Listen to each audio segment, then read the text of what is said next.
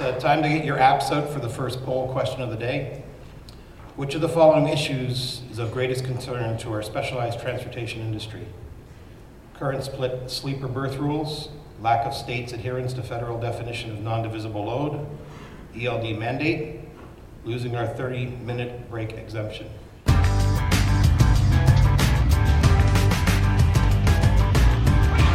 The voice you heard up top was that of Ed Bernard, current Transportation Group Chairman for the Specialized Carriers and Rigging Association, which represents oversized and overweight haulers, among others, in its membership.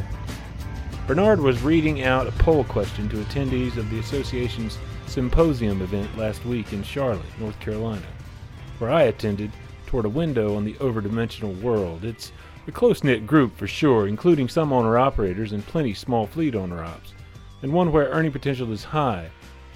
But as with so much of trucking, market pressures are brought to bear and can swing wildly this way and that. One owner-operator in attendance, Bruce Arnold of Coastal Georgia, referenced dynamics in his independent operation commensurate with what so many under 80,000-pound freight haulers are experiencing of late, that is, a steady push from freight partners for lower and ever lower rates. I'm Todd Dills, and in this edition of Overdrive Radio, though, we'll be turning more toward the regulatory front with just what Ed Bernard was on his way toward introducing. Early Thursday morning featured Speaker Jim Mullen, current acting administrator of FMCSA. With his thus far very short stint at the helm of the agency following Ray Martinez's departure last fall, I'm sure that many here haven't had the opportunity to hear the former Werner General Counsel speak, so here's that chance. But before we dive in, I'll go ahead and get what you're probably most curious about out of the way. Mullen didn't give any sort of timeline or detailed prognosis for just when we can expect, or what we can expect to be in any hours of service related final rule from the agency. Assurance, nonetheless, that FMCSA continued to move forward with that proposal was in fact on offer, and he did also talk a bit more at length about the hours changes, as you'll hear. Here's the rest of Precision Specialized President Ed Bernard's intro of Mullen. It's a tremendous honor to introduce our keynote speaker today. Mr. Jim Mullen currently serves as acting administrator of the Federal Motor Carrier Safety Administration, where he oversees an agency of over 1,000 employees responsible for regulating the trucking industry with a mission to reduce crashes, injuries, and fatalities involving large trucks and buses.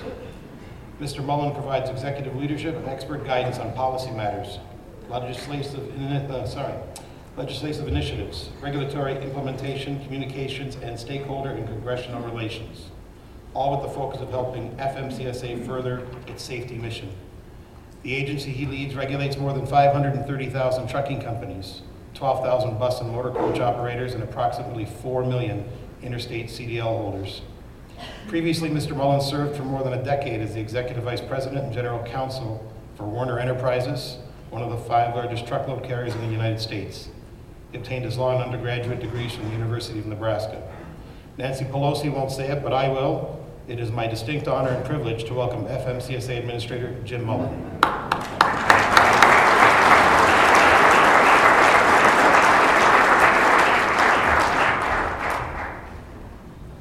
Good morning. Speaker Pelosi may not say that. I don't know. I do not know. Thank you for the opportunity to be here and join you. I had a nice discussion with some of you before taking the stage, and I'll say these types of conferences and meetings are always very productive for me and my fellow colleagues at FMCSA. We sit in DC or out in the state administration offices.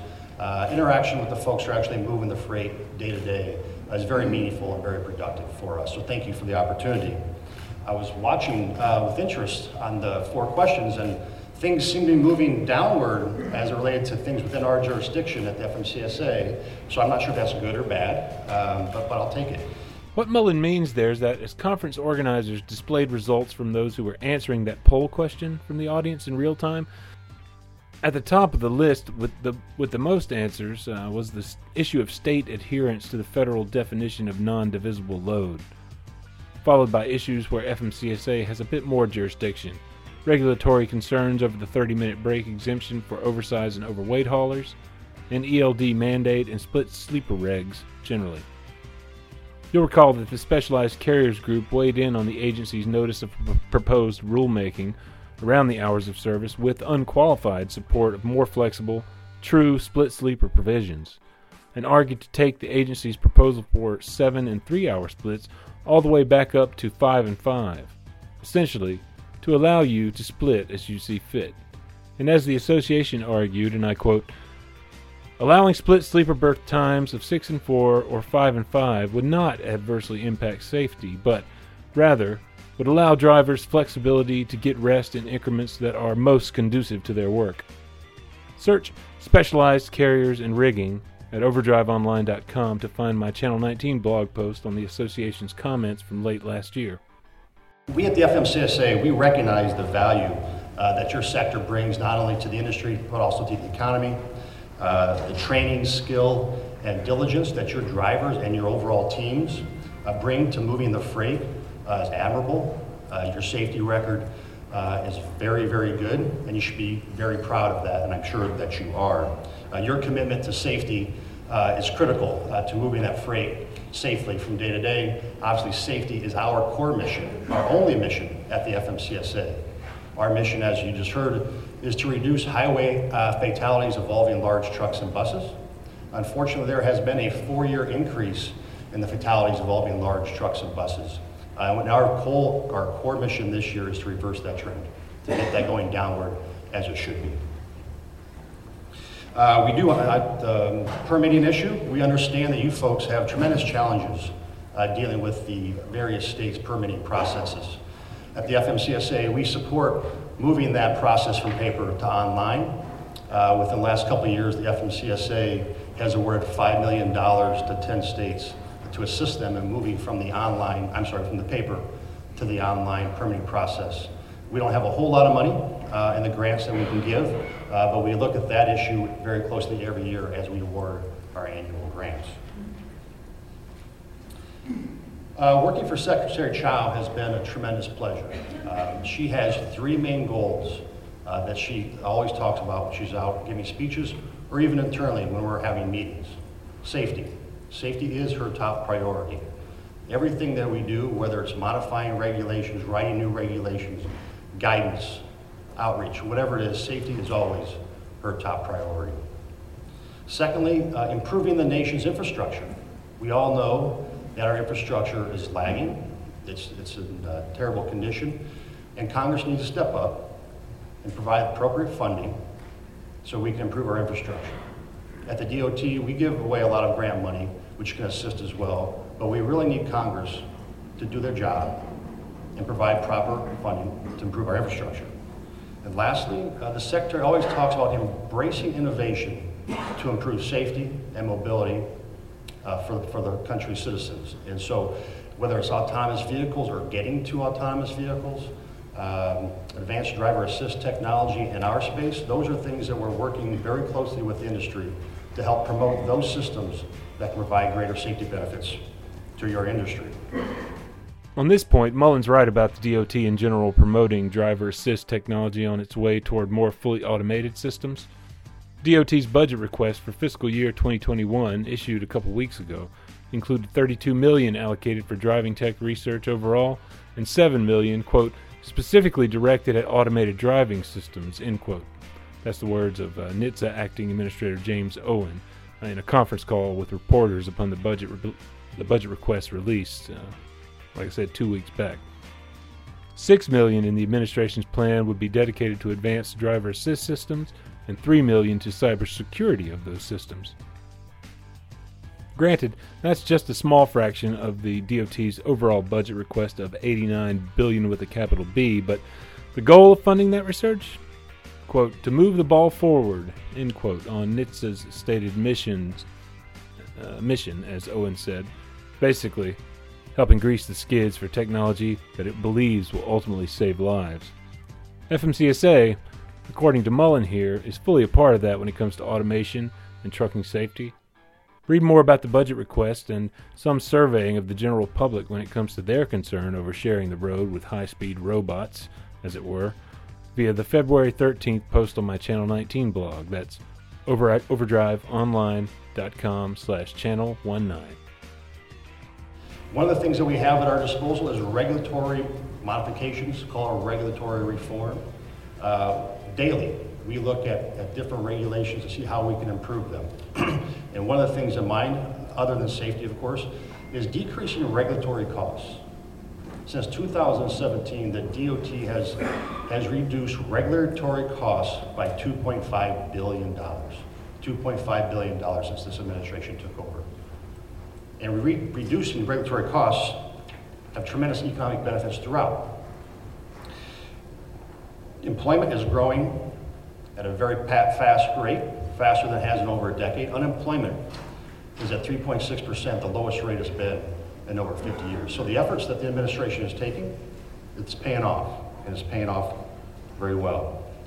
So let's talk about trucking. I saw ELDs was going down from 35 to 20. I'm not sure what it is now, but ELDs, the transition from AOBRDs to ELDs, that occurred in December. We're seeing very good results from that transition. We were concerned that transition would be very problematic, and I know it was problematic, but we thought it might create more problems than it did.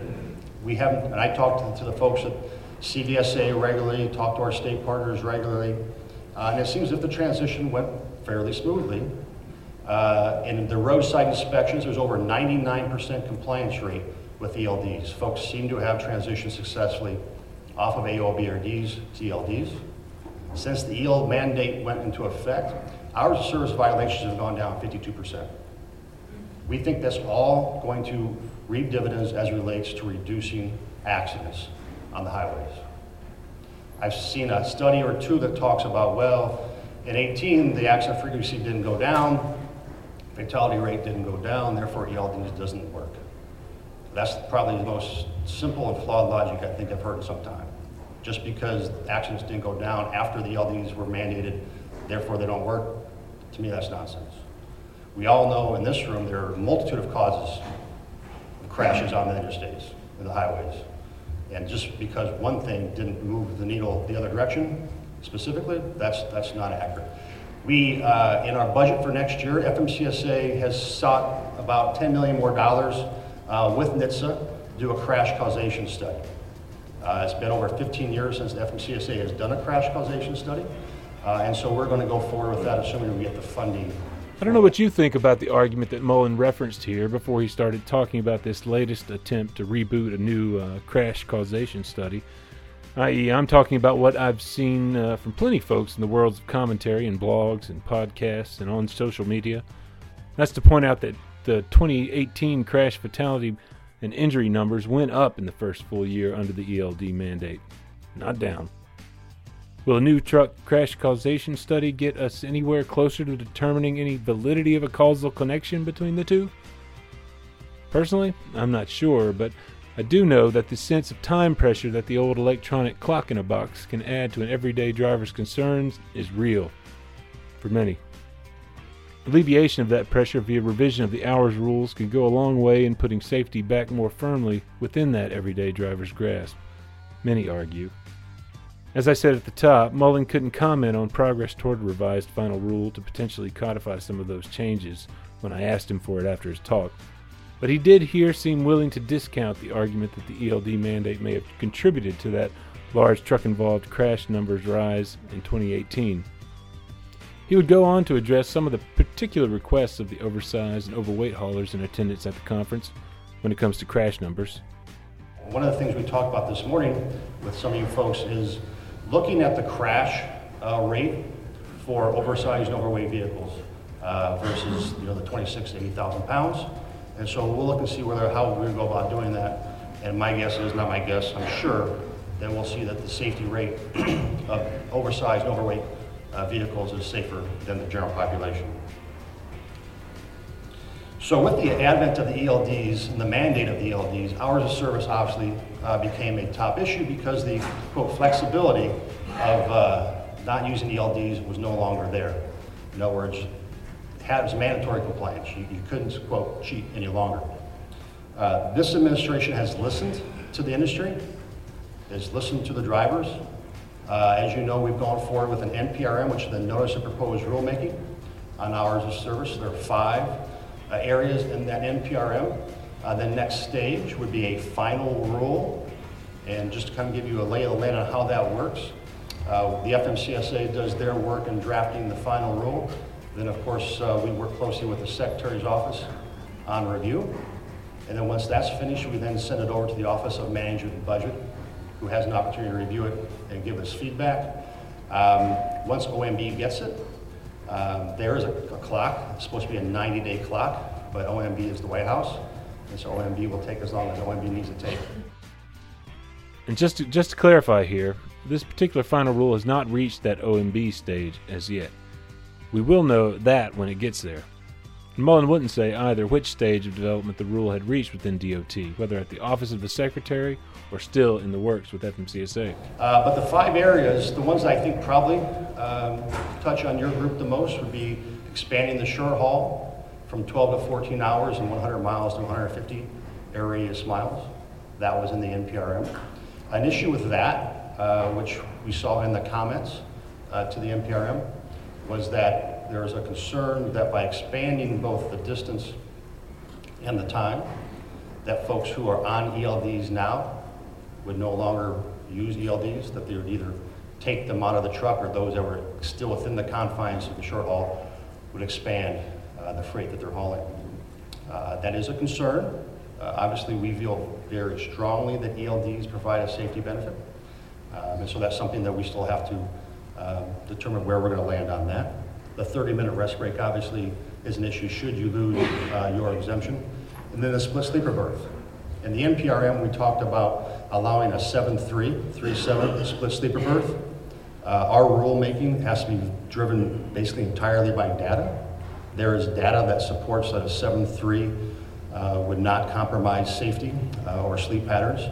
There's some sleep data that suggests that going further than 7-3 could be problematic, going 6-4 could be problematic, 5-5, and so on. So that also is in the deliberative stages.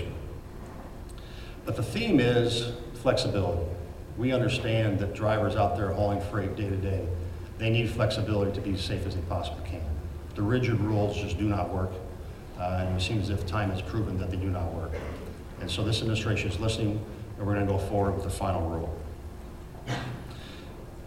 Another example of smart regulations is the Drug and Alcohol Clearinghouse. That went live. It's been about 5 weeks now. There were some technical issues when we went live. Candidly, there was a coding error that our vendor was unaware of, and that caused the system to slow down so dramatically. It was still working, but it was going so slow that it wasn't working. But it seems to be fixed now. We believe it's fixed. It's working robustly. The complaints are few and far between now. There are over 600,000 drivers that have now registered on the clearinghouse. As of last Friday, there are about 6,100 drivers in the database in the clearinghouse who have tested positive or refused a blood or alcohol test. So that's 6,100 drivers who either go through the return to duty program, or they're not going to be driving commercial motor vehicles anymore. And so we believe this is an absolute good thing for the industry and for the safety of the motoring public. As of the day after Mullen spoke, an FMCSA press release cited a larger number of drivers who'd required those return-to-duty procedures. That'd be a total of, quote, nearly 8,000 drivers who the agency said tested positive for one or another banned substance, whether pulled for a random or otherwise tested. Those drivers will have difficulty changing jobs, no doubt, given prospective employers are required to query the database. They may have issues with their current carriers, too, when those carriers do their required annual database query. I want to touch briefly on, it's not a regulation, but the DOT was around Christmas time, I believe, granted a petition filed by the industry to preempt the California meal and rest break regulations. I won't bore you with the long details as to how that came to be. But that was granted in December, and in January we granted the same petition for the American Bus Association, so now it applies to bus and motor coach.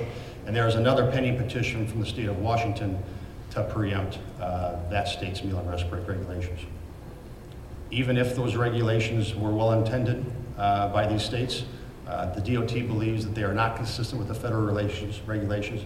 They do not provide additional safety effects. Some could argue that they detract from safety, and so that is why the DOT granted that petition last year.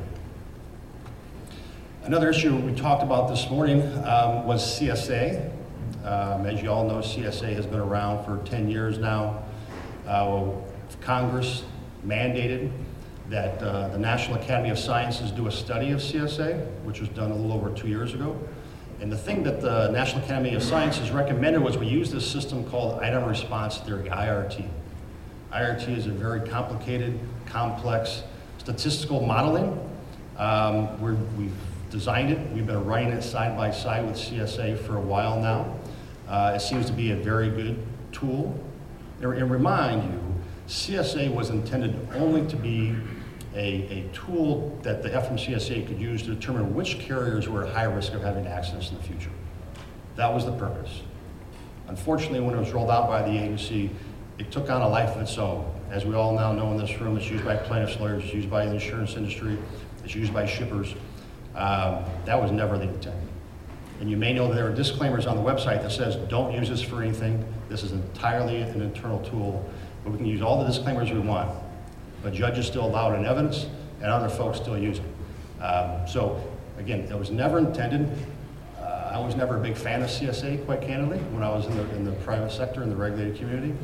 The flaws, we're working on fixing those. IRT fixes some of those things, but the problem with IRT is it's complicated. And we're struggling with how are we going to go into a motor carrier and explain to them why we're there to do the investigation?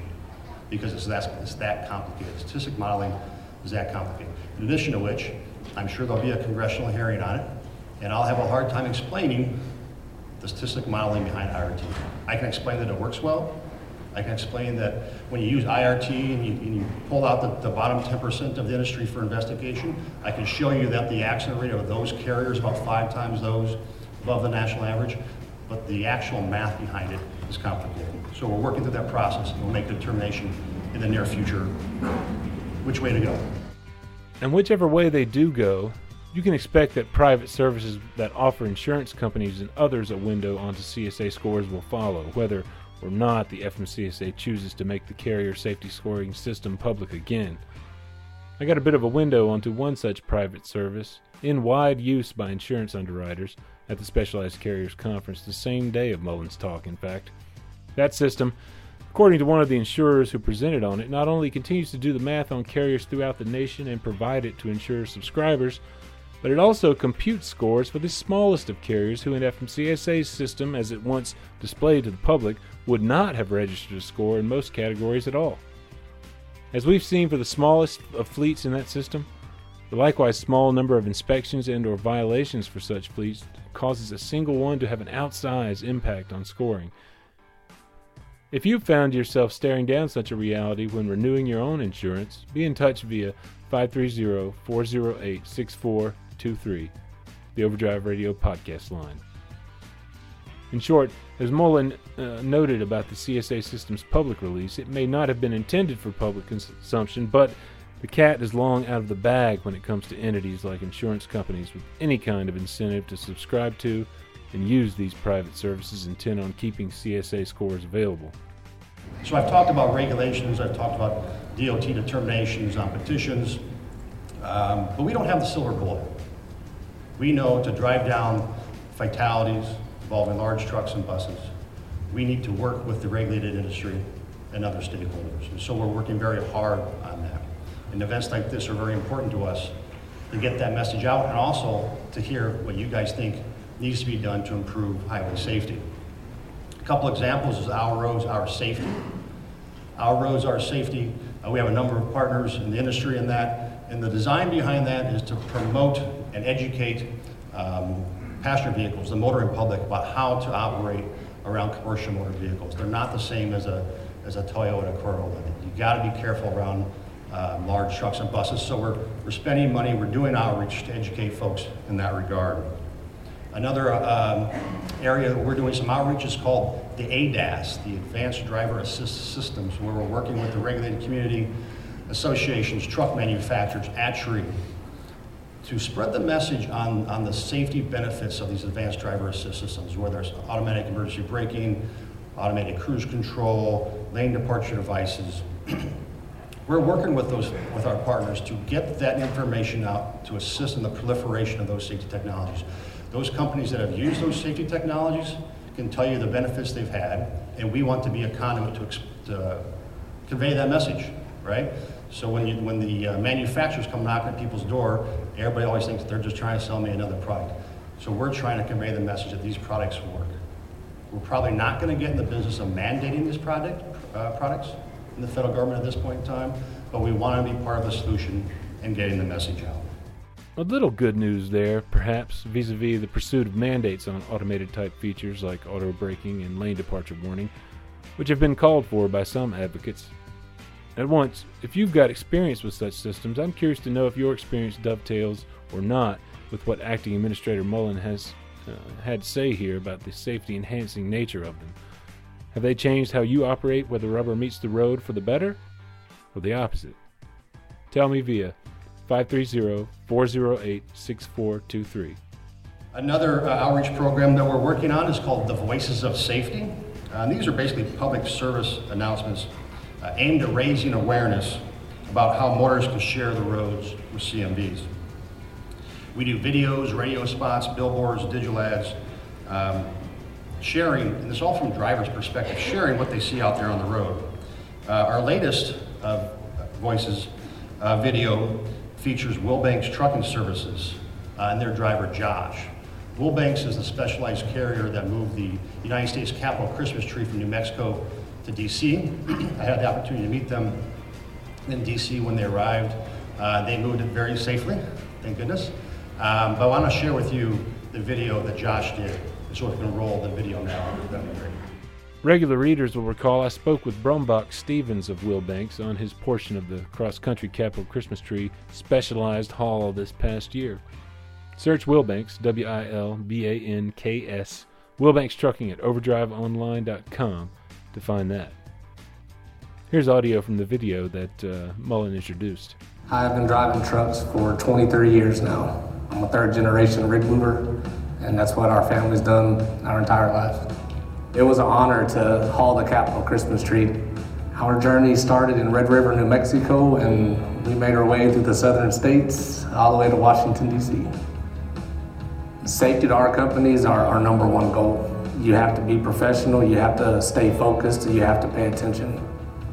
We all have families to go back home to every evening, and that's what our goal is every day. Advice I would give people is when you approach an oversized load to not panic and not get between our load and our escort. Escort vehicle, it's got escort lights and wide load banners on front and rear bumpers. There could be up to 2 to 4 escorts per load. The purpose of the escort is to warn people of what's coming in their direction and to give us a comfort zone. There's not a lot of room to maneuver between the loads, and the problem is people, they're trying to rush to get around the load. Just be patient and we'll get you around the load safe and sound. It's our roads, it's our safety. Let's share the road together safely.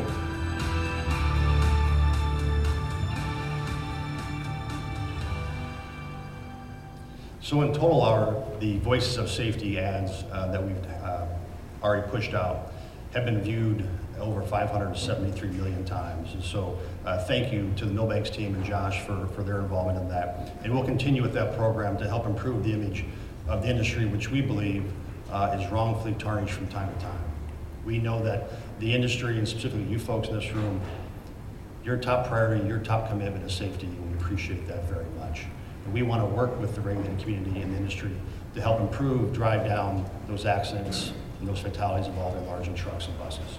So with that, I'll take any questions that you may have. The first question came from the Specialized Carriers Association VP of Transportation, Stephen Todd. Everybody knows what I'm going to ask. They hear me say it over and over. You referenced the 26 to 80,000 pound category earlier, the heavy loads, so to speak. And I hope I'm wrong about this, but we in our industry, for the most part, move in excess of 80,000 pounds. But if I'm correct, our industry, with all due respect to those great folks that move 26,000 to 80,000, our industry, in my words, get lumped in to that category when it comes to accident records. We, however, believe, perhaps we're a bit biased, I don't think so, that we do it safer than most of the others. We look at our records, our CSA scores and such. Can you give us any reason for optimism one day that perhaps our specialized transportation industry, that is those that move beyond 80 legal permits, might one day be able to be separated out for the sake of analysis? Yeah, so NHTSA predominantly does that analysis, and so we are working with NHTSA on that crash causation study I referred to earlier, and yes, we will look and analyze how we can segregate over 80,000 pounds as part of that crash causation analysis. I've also asked our research and IT department to see what they can provide for me by way of a breakout in the meantime. As you know, the crash reporting, and I don't know the answer, may or may not be sufficiently robust to give us that information at this point in time, but I've asked and I'll report back. Any other questions? Hi. Oh, sorry. Hi, my name is Lance Green. I work with the Idaho Transportation Department. I just have a question for clarification. We had a speaker yesterday that indicated that infrastructure was not as bad as we claim that it is. And he provided some evidence for that. He made the comment today that our infrastructure is in decay. What's your evidence for that? Because it's conflicting viewpoints here. I just want to get clarification. Well, I always get this wrong. It's basically the Academy of Engineers, the Association of Engineers. What do they rate us, a D+? Does anybody in the room know? I think it's a D+. So I'd say that's pretty good evidence that things aren't all that cozy. I drive. I see what's out there. I see the congestion that's caused by the problems. So I'm not sure who the speaker was yesterday, and in all due respect, I just absolutely disagree with that. I work for an insurance carrier in the trucking world. So quick question. What is FMCS doing to help stem the tide of nuclear verdicts, to help like tort reform? Or is there anything specifically you guys are doing to work with insurance carriers to help promote the technology and safer operations? Yeah. So the nuclear verdicts as such, we don't have really any regulatory authorities in that space. I know there are efforts by folks in the industry to work on tort reform state by state and at the federal level, but we don't have really much say in that. On the kind of the collateral side, so whether CSA is somehow facilitating some of that, we're working at correcting what I would call the inherent flaws with CSA. And I shared this earlier with the group that I spoke with. CSA, obviously the scores are no longer public, but we receive at the FMCSA on a weekly basis about 40 to 45 FOIA requests, Freedom of Information Act, which allows the general public to get information from the government. They have a right to that under statute. And so those 40 to 45 FOIA requests that we receive weekly, probably about 38 to 40 of those are going to be from plaintiffs' lawyers involved in litigation involving large trucks and buses. So even if you eliminate the CSA issues, you're always going to have the ability, these lawyers always have the ability to FOIA the data. So I'm not exactly answering your question other than to say our regulatory authorities don't really permit us to get into the state-by-state tort and tort reform issues, but we're doing some things to try to assist in the proliferation of the safety technologies, drive down the accidents, things like the voices of safety, our roads, our safety, to help spread the message that the industry is in considerably better shape than some plaintiffs' lawyers and others would like to portray. So I'm not sure if that exactly answers your question, but that's the best I have for that. Other questions? Easy crowd. Okay, thank you very much. Have a great day.